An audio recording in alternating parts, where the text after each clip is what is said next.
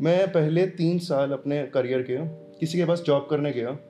उन्होंने मेरे को कमीशन बेस पे रखा ओके कि कहा कि आप जितनी सेल करोगे उसका हम आपको 1% देंगे, जो बहुत नॉमिनल है। मैंने उनका ब्रांड बिल्ड किया, सब कुछ किया, उसकी सेल भी 10 करोड़ के आसपास ले गए। जब कमीशन देने की बारी आई तो उन्होंने टाटा बाय बाय कर दिया। Oh my god. उन्होंने कमीशन नहीं थी, कोई बात नहीं, जिस स्टोर पे मैं बैठ के काम कर रहा था उससे भी मेरे को निकाल के अलग कर दिया। ओके कि ये आज के आज इसे बंद करो। दिवाली का सीजन था, क्योंकि हमारे इलेक्ट्रॉनिक्स में दिवाली एक सबसे इम्पोर्टेंट होती है। तो उसके एक हफ्ता पहले इन्होंने कहा कि एक चीज़ हमें खाली चाहिए। मैं एकदम से ब्लैंक हो गया कि जो चीज़ 3 साल से कर रहे हैं वो जीरो हो चुकी है। जीरो हो गई है। तो एंड में जो चीज़ समझ आई कि कभी भी एक चीज़ पे ट्रस्ट मत करो, क्योंकि जब तुम कुछ अच्छा करोगे तुम्हें कोई ना कोई उखाड़ के फेंकेगा ही फेंकेगा, जैसे हमें किया। बट ये अगर वो लोग हमें निकालते ना तो आज स्टैनली इंडिया ना होता। वाह। Hello everyone, today I am at MMH office with Harkaran and it would be an interesting conversation about aspiring entrepreneurs. So, Nimit, we'll start from a very core answer. To become an entrepreneur, ये आपके मन में कब आया, क्यों आया? So the starting phase, just explain it in very few and short words. यार मैं शुरू से जब से स्कूल में था या अपनी एक स्टोरी में रिलेट करूं तो मेरे को जॉब वाली चीज़ समझ नहीं आ रही थी। क्योंकि पहली चीज़ जो मैंने स्टार्ट करी, मैंने स्कूल के अंदर सैम्पल पेपर सेल करे। अच्छा। पहला प्रॉफिट कमाने के लिए। अच्छा। काफ़ी अच्छा हुआ। किस साल की बात करें हम? ये मैं 9वीं क्लास में था। 9वीं में था, ठीक है। उस टाइम पे बच्चों को ये नहीं पता नेट के अंदर से भी प्रिंट आउट निकाल के तुम अपने सैम्पल पेपर्स निकाल सकते हो, बेच सकते हो। तो मैंने वो 50-50 रुपये में सेल करे। ठीक है। बाहर से मैं उसे 5-10-15 रुपये से ऊपर कुछ नहीं होता था। हाँ। घर वालों से मैंने 500-600 लिया और उसको प्रिंट करा के आगे दिया। क्लास में 300 बच्चे थे पूरे सेक्शन में। 200 ने ले लिया था, तो काफ़ी अच्छी चीज़ रही। तो उससे एक चीज़ क्लियर हुई, पहला जो मेरा इनकाउंटर हुआ इस चीज़ से। सेकेंडली इलेक्ट्रॉनिक्स से शुरू से प्यार था। तो सोचा यार गफ़ार मार्केट जाओ, वहाँ पे थोड़ा एक्सप्लोर किया उसे। वहाँ से इलेक्ट्रॉनिक्स उठाई तो सबसे पहले अपने रिश्तेदारों में, अपने जानने वालों में, उन्हीं को वहाँ से उठा के देना शुरू किया। ठीक है। तो एक लिंक बनता गया, सब जानने लगे जैसे भी हुआ। सारा जो सिस्टम स्टार्ट होता है ये होता है कि मैं पहले 3 साल अपने करियर के किसी के पास जॉब करने गया। उन्होंने मेरे को कमीशन बेस पे रखा। ओके। कि कहा कि आप जितनी सेल करोगे उसका हम आपको 1% देंगे, जो बहुत नॉमिनल है। मैंने उनका ब्रांड बिल्ड किया, सब कुछ किया, उसकी सेल भी 10 करोड़ के आसपास ले गए। जब कमीशन देने की बारी आई तो उन्होंने टाटा बाय बाय कर दिया। Oh my god. कि यार, और तो मेन प्रॉब्लम वहाँ पे शुरू कहाँ से हुई, उन्होंने कमीशन नहीं थी, कोई बात नहीं, जिस स्टोर पे मैं बैठ के काम कर रहा था उससे भी मेरे को निकाल के अलग कर दिया। ओके। कि ये आज के आज इसे बंद करो। दिवाली का सीजन था, क्योंकि हमारे इलेक्ट्रॉनिक्स में दिवाली एक सबसे इम्पोर्टेंट होती है। तो उसके एक हफ्ता पहले इन्होंने कहा कि एक चीज़ हमें खाली चाहिए। मैं एकदम से ब्लैंक हो गया कि जो चीज़ 3 साल से कर रहे हैं वो जीरो हो चुकी है। जीरो हो गई है। फाइट किया, सब कुछ किया, फिर से रीस्टार्ट करके स्टैनली इंडिया को लॉन्च किया अपने तरीके से। किस साल की बात है ये? 2018 की बात है। 18 में स्टैनली की स्टार्ट किया आपने? स्टैनली का हमने पहले सारे वर्ड, सारी चीज़ें हमने ली। तो एंड में जो चीज़ समझ आई कि कभी भी एक चीज़ पे ट्रस्ट मत करो, क्योंकि जब तुम कुछ अच्छा करोगे तुम्हें कोई ना कोई उखाड़ के फेंकेगा ही फेंकेगा, जैसे हमें किया। बट ये अगर वो लोग हमें निकालते ना तो आज स्टैनली इंडिया ना होता। वाह। तो उस तरीके से ओके। जो आपकी ये सारी जर्नी रही है from working for somebody on a commission basis and then starting up with Stanley, अगर आप पीछे मुड़ के इसको देखते हैं तो आप इसको किस लाइट में देखते हैं? In a light of positivity और विद हम्बलनेस, और मन में वो क्या होते ख्याल होता है ना कि यार ये सब किया है, तो एक कैसी फीलिंग है? ग्रेटिट्यूड की फीलिंग है? What's your feeling about this? यार अच्छी चीज़ है। अगर मैं तो ये कहता हूँ, अगर कोई चीज़ सीखनी है तो एक जगह से पहले बाहर निकलना ज़रूरी है। अगर वो लोग मेरे को पकड़ के बैठ जाते तो शायद से मेरा स्टैनली इंडिया और इलेक्ट्रॉनिक्स में जब उस टाइम पे वो हुआ होगा आपके साथ, that would have been little difficult for you when that particular scenario happened. You totally broke that time. उस टाइम पे ये था कि अब मैं कर क्यों रहा हूँ ये सब चीज़ें, मैं किस पे अपना टाइम स्पेंड कर रहा हूँ, किस लिए कर रहा हूँ। बट फिर एक पॉइंट पे लगा कि इतने कॉन्टैक्ट्स, इतनी चीज़ें, इतनी सेल करने के बाद इसको मैं ज़ीरो नहीं कर सकता। ओके। इसको रीएस्टैब्लिश करो, फिर से खड़ा करो। क्योंकि सब पे एक ना, कभी भी आप कोई काम स्टार्ट करो तो जो ट्रस्ट होता है ना, वो जो वहाँ बैठा होता है उस पर होता है। किसी को माल से फर्क नहीं पड़ रहा, क्योंकि माल मेरे जैसे बेचने वाले 100 बंदे और हैं। फेस वैल्यू का ट्रस्ट है। उनको ये पता है कि निमित बैठा हुआ वो सही चीज़ दे रहा है और कभी भी कोई चीज़ खराब नहीं निकलेगी। आपका जो शार्क टैंक के ऊपर जो सारा एक्सपीरियंस रहा है from being one of the finalist and जो ओवरऑल सिनारियो था, आई वुड लाइक कि जिसके ऊपर वो बीता है वो खुद बताए हमें something very which is very true to your heart. और उस चीज़ से सेकेंडली आपकी ओवरऑल बिजनेस स्ट्रैटेजी में आपने क्या चेंज लेकर आए? ऑफकोर्स आपको उससे कुछ ना कुछ ओवरऑल जो रिकॉग्निशन है जो क्या कहते हैं वर्ड ऑफ माउथ ज़्यादा मिला होगा। So how did that change your business strategy और ओवरऑल वो एक्सपीरियंस वो कैसा था आपके लिए? मेरे को सारे शार्क्स ने जो एक सबसे मेन चीज़ पे बात करने के लिए कहा कि हम उस टाइम पे, ये रियलिटी है, उस टाइम पे भी हम लोग ना सिर्फ प्राइस फोकस थे कि यार सस्ता करके बेचो, खत्म कहानी। 1-2% के मार्जिन पे सेल चाहे 20 करोड़ की कर दो, जो ज़्यादा सेल कर दो बट सस्ते पे करो। उन्होंने मेरे को जो चीज़ बताई वो मेरे को चुभी एक तरह से और मेरे को सही भी लगी कि यार समाज सेवा के लिए तो कोई भी नहीं यहाँ बैठा हुआ। अगर कंपनी में वैल्यू क्रिएट करनी है, गुड क्वालिटी प्रोडक्ट अगर बनाना है तो मार्जिन होने ज़रूरी हैं, क्योंकि मार्जिन बिना चलेगी नहीं कंपनी। तो पिछले हम लोग वहाँ पे होकर आए थे सितंबर 21 में, ओके, लास्ट ईयर सीजन 1 में हम लोग थे जैसे। तो वहाँ से आने के बाद मेरे को एक चीज़ श्योर हो गई थी कि यार मेरे को अपने बिजनेस मॉडल में बहुत बड़े चेंजेस करने की ज़रूरत है, जो हमने करे भी सही पिछले लास्ट 1.5 साल के अंदर। ठीक है, खुद को ऑनलाइन लाए, अपनी फ्रेंचाइजीज को लॉन्च किया, 11 आउटलेट्स खोल चुके हैं अभी तक हम लोग, और फोकस सिर्फ किया है कि एक ब्रांड बिल्ड करना है जिसकी एक लॉन्ग टर्म वैल्यू क्रिएट हो, सस्टेनेबिलिटी, कि ये ना हो कि यार आज बेच रहे हैं उसके बाद कोई अता पता ही नहीं है। हमारा अगर कोई प्रोडक्ट लेता भी है अगर, तो वो इस तरीके से है कि वो हमारे साथ लॉन्ग टर्म के लिए जुड़े, राइट। ये ना हो कि आज लिया और कल वो हमें भूल जाए। तो इस चीज़ को ध्यान रखते हुए शार्क्स ने जो हमें मतलब जो चीज़ें बताई वो सारी हमने चेंज करी अपने हिसाब से जो कर सकते थे, और बाकी चल रहा है। सो जो आपका वहाँ पे आपका रिबटल था आपका वहाँ पे, they did not agree to lot of your concepts and all that. तो जब आप वहाँ पे अपना idea, because see for any person जो उसका बिजनेस होता है वो that is like the baby to them, and you are very very close to your business. चाहे बिजनेस बहुत बढ़िया हो या मान लीजिए बिजनेस एप्पल लेवल का है या बिल्कुल स्टार्टिंग में है, अटैचमेंट बहुत ज़्यादा होती है। और कोई आपको फिंगर पॉइंट करके ये बोल दे कि इसमें ये गड़बड़ है, तो that is very hard hitting. कैसा था वो? मैं एक चीज़ कहूँगा, अगर मेरे को उस टाइम पे इन्वेस्टमेंट मिलती ना, तो मैं आज स्टैनली इंडिया को जहाँ लेकर आया वो लेकर ना आ पाता। उनके उस बातों से मुझे एक चीज़ क्लियर हुई कि मैं गलत कहाँ पर हूँ। वो मेरा फर्स्ट राउंड था एक तरह से। लाइफ स्टार्ट हुई है अभी, पहली बार में अगर हर चीज़ मिल जाए वो अच्छी चीज़ है, बट उसके बाद बंदा ओवर कॉन्फिडेंस हो जाता है, बोलना शुरू कर देता है भाई कि मैंने तो दुनिया जीत ली। वहाँ से बाहर आने के बाद मैं एक बार के लिए ब्रोक हुआ, बट एक चीज़ क्लियर हुई, गलती कहाँ थी। क्योंकि वीडियो तो अभी मेरे पास 2 महीने पहले आई है एक तरह से, मुझे आइडिया नहीं था हो क्या रहा है, कैसे हो रहा है।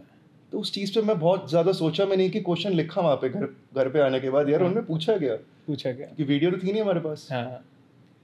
तो उस पे एरर्स से sort, the initial point is always a breaking point. तो आपने उससे सीखा and you developed. Exactly.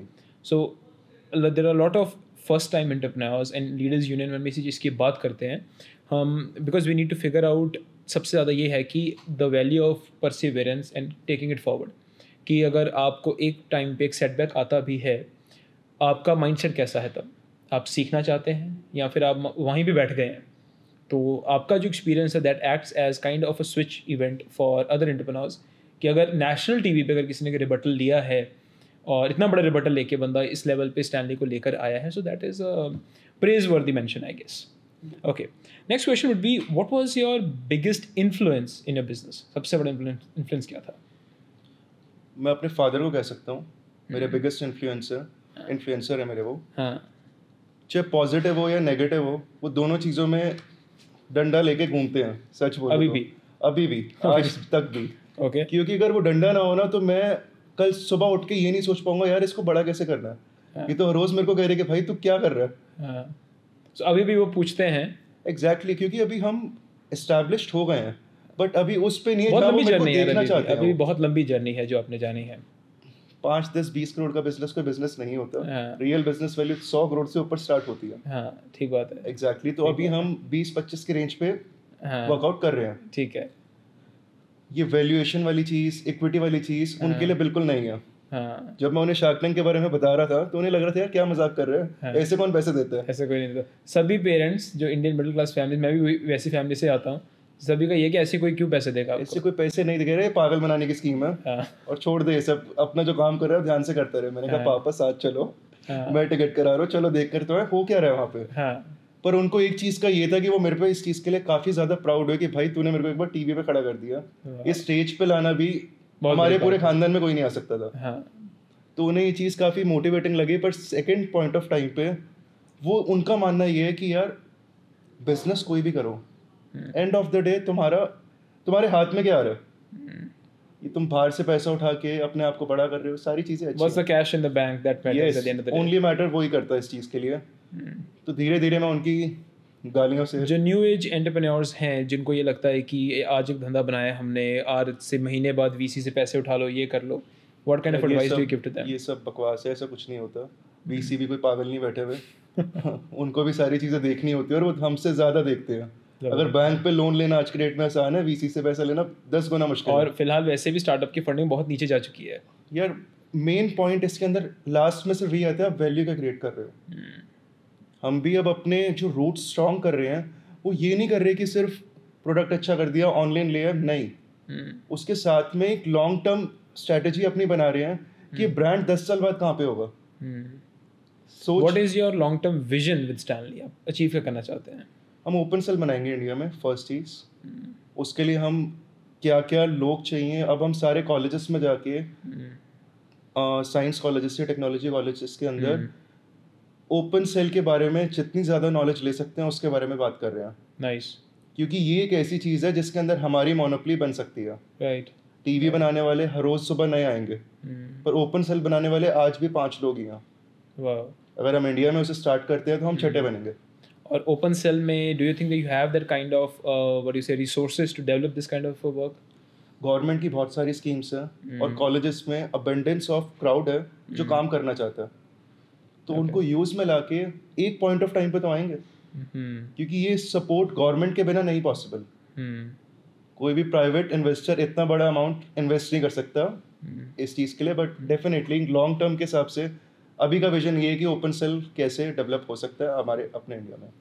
Now I like you to answer a little bit upon how you run your company. At MMH, the way I run my office is a very unconventional approach. आप जानते हैं ना, अमूल के बारे में हम सब ने बचपन में सुना है, राइट? मेरे हिसाब से अमूल से बढ़िया धंधा कोई नहीं है, क्योंकि वो एक कैपिटलिस्टिक फर्म है। They make a lot of profits, but वो चलते कोऑपरेटिव की तरह हैं। So this is what I learned in my experience. So what is unconventional about your business? कुछ हटके आप क्या करते हैं? कंपनी तो सभी चला रहे हैं ना लोग, आप क्या हटके कर रहे हैं with regards to governance in your company? सबसे पहली चीज़ ये है कि अपने प्रोडक्ट की जो भी हम फ्रेंचाइजीज प्रोवाइड करने की करते हैं जैसे, तो उसकी हम लर्निंग्स प्रोवाइड कर रहे हैं। Okay. कि टीवी बेचना एक काम नहीं है, उसके साथ में जो उसकी प्रॉब्लम्स आनी है, सर्विसेज के रिलेटेड इश्यूज आनी है, उसको कैसे सॉल्व करेंगे। एग्जाम्पल के तौर पे हमने एक नई चीज़ स्टार्ट करी है कि जो भी हमारी फ्रेंचाइजी ले रहे हैं वो एनी ब्रांड के टीवीज़ को रिपेयर करना है। Okay. तो उन टीवीज़ को रिपेयर कैसे करना है हम उनकी वीडियोस बना के उन्हें दे रहे हैं। Okay. हम भी एक उसका चैनल बना के सब कुछ लेकर आएंगे ऑनलाइन इसे। बट मेन पॉइंट क्या है कि लर्निंग कहाँ से आ सकती है। इंडिया में आज की डेट में 8 लाख से ज़्यादा इलेक्ट्रॉनिक शॉप्स हैं। अगर हम उसका 1% भी ले लेते तो वो कितना बड़ा हमारे हाथ में आ सकता है। So this is something that unique you are developing. Exactly. Long term में या नेक्स्ट 2 ईयर प्लान में ये चीज़ सबसे आगे है अभी के लिए। Alright. Now this will be a little bit funky questions. So I hope you're ready for that. Yeah. So if you would be a superhero, which superhero would you choose to be? Iron Man. Sure? Yeah. Alright. Most weird moment of your business journey and some weird meeting that you have had. Most weird. Weird meeting कैसे, मतलब थोड़ा सा और example देता हूँ। मैं MMH मैंने बनाई थी। I got an invitation to be in an event in Bangalore. मैं बहुत धड़ल्ले से अपनी टीम को लेकर गया था।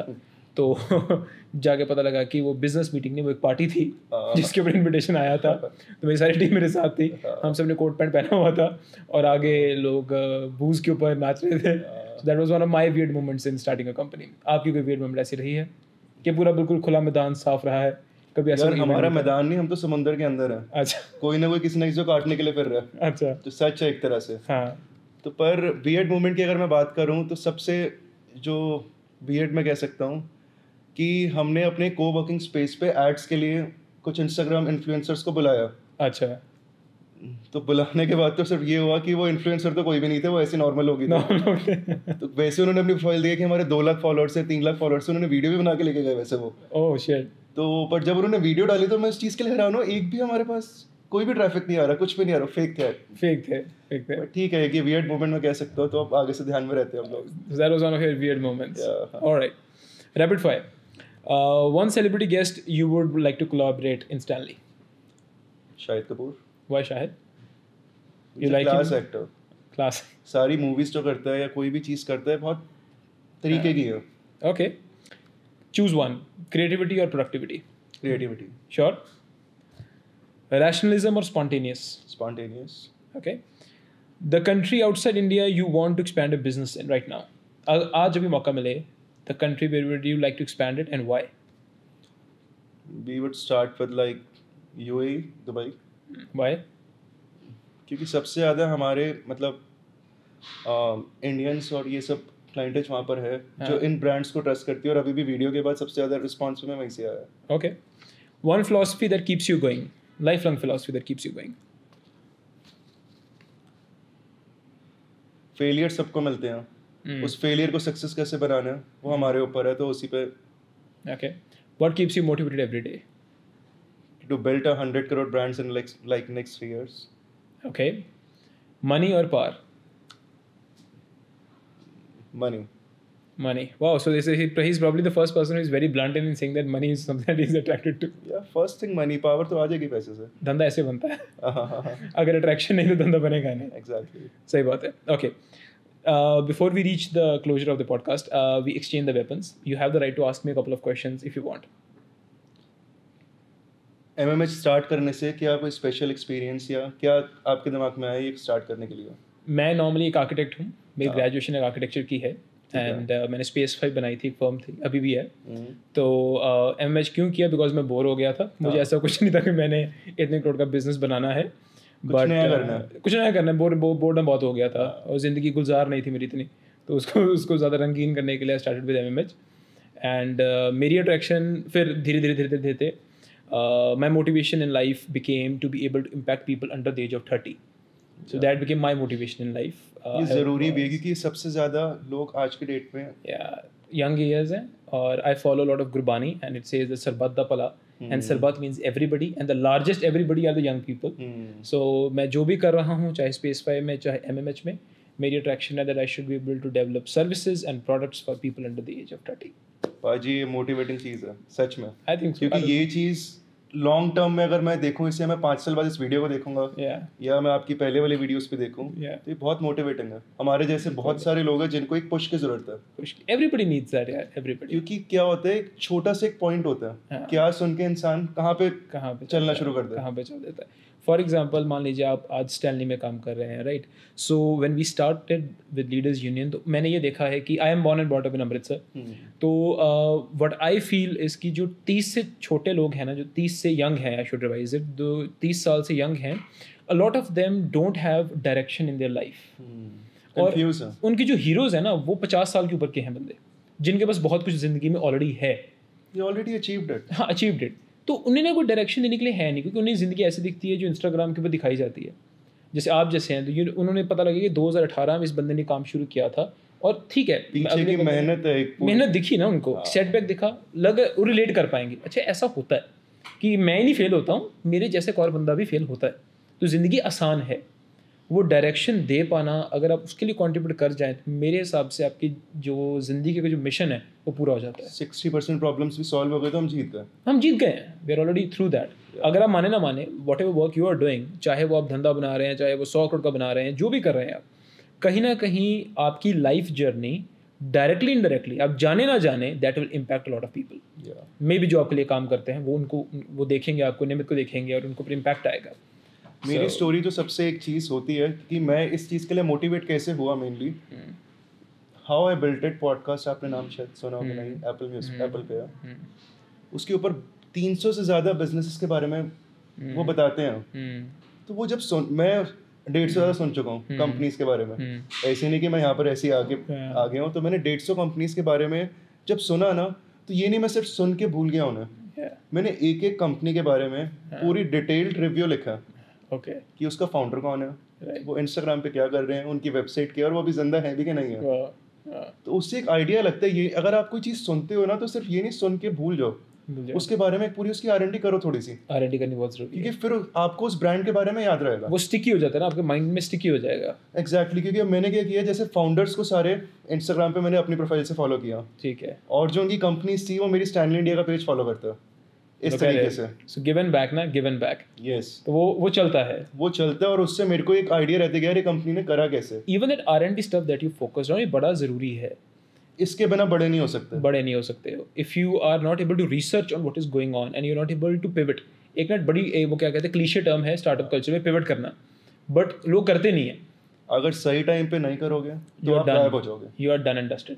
I will give an example, जब मैं MMH कर रहा था ना, तो पहले हम जितने भी फ्रीलांसर्स को ऑनबोर्ड करते थे, हम कहते थे आप पार्टनर बन जाओ मेरे।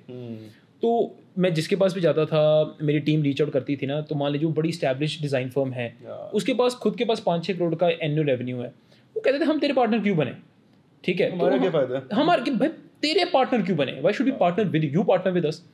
तो बड़ी कोशिश की, इतना पैसा भी लगा दिया, पर सेल नहीं हो पा रही थी। एक दिन उठे, over a cup of coffee, मेरी सारी टीम बैठी, हमने कहा क्या करें, मन में आ गया यार ये क्यों कह रहे हैं कि पार्टनर विद अस, उन्हें बोलो लिस्ट ऑन MMH, कि जस्ट लिस्ट ऑन MMH, कुछ मत करो, कोई पार्टनरशिप नहीं चाहिए, लिस्ट ऑन MMH। पहला स्टेप पिवट कर दिया, सारी फिलॉसफी बदलनी पड़ गई, पिच डेक बदलना पड़ गया, सारा प्रोसेस चेंज करना पड़ गया, बट उस दिन से from having 0 partners to having 5000+ partners, आज हैं वो मेरे पार्टनर्स ही, बट वो आते क्यों हैं यार, ठीक है लिस्ट ही करना है, जस्ट डेवलपर तो है ही, तो इस पे भी आ जाएंगे, क्या दिक्कत है, बट जब आ जाते हैं वंस तक एंटर द इकोसिस्टम, फिर वो बाहर नहीं जाते। छोटा सा पॉइंट था सिर्फ, पार्टनर विद अस और list with us, this is different, चीज़ वही है, सामान वही है, बेचने का तरीका जैसे आपका था कि मैंने पहले सस्ता नहीं करना है, नहीं ब्रांड इस्टेब्लिश करना है मैंने, आपने अपना जो आप वोकलाइजेशन कर रहे हो, basically the way your brand hits the ears and eyes of the consumer, बड़ा इंपॉर्टेंट, टोटली डिफरेंट। अगर मैं 2019 में बैठा हूँ, StanLee इंडिया अलग होता है, और आज 2023 में बैठे हैं, टोटली डिफरेंट। और मैं ये भी मानता हूँ कि जो आपका जो शार्क टैंक की मूवमेंट थी, that was an eclipse movement for you. Exactly, और ये वीडियो 2 महीने पहले आई है, हमने 1.5 साल वेट किया उसका, एंड मेरी PR टीम ने पूरा रिसर्च किया है, उन्होंने देखा कि इस पर्टिकुलर एंटरप्रेन्योर की ना बड़ी ये कोलैप्सिबल सा सिस्टम है इसका, कि यार इतना रिबटल मिला है, और you have scaled up and you have grown up, so ये बड़ी शानदार बात है, and there is high five for that. So to be able to persevere even in the face of tragedy is something that we can learn from Nimit with regards to the work that he is doing. Okay, the last thing in the Leaders Union that we ask, जब आप 50 के होंगे, खुदा करे मैं दोबारा आपसे मिलूं, मैं चाहता हूं कि you take a pledge today. Okay, so this pledge goes on to our platform. So जितने भी leaders, आप आज 14th leader हैं हमारे podcast के. Okay. So this is the 14th pledge that you take, which you're going to stick to. So the pledge ऐसी है, one thing that you are 110% sure that you will build or you will change by the time you are 50 years of age. One pledge.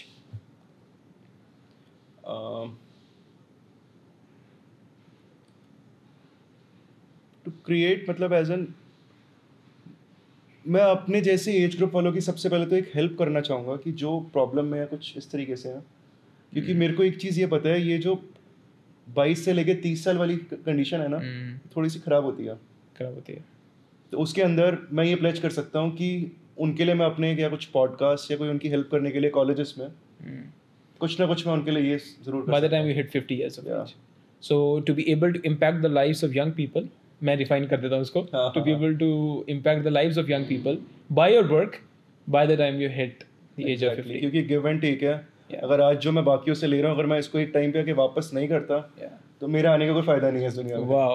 So this pledge really remains. और मैं बड़ा ढीठ हूँ, मैं 50 में पूछूंगा आपको जाके कि ये प्लेज आपने पूरी की है कि नहीं की है। डन है, ठीक है, मैं चाहता हूँ पूछो आप ये सब चीज़ें। Thank you for joining us on the podcast and have a great day ahead. Thank you.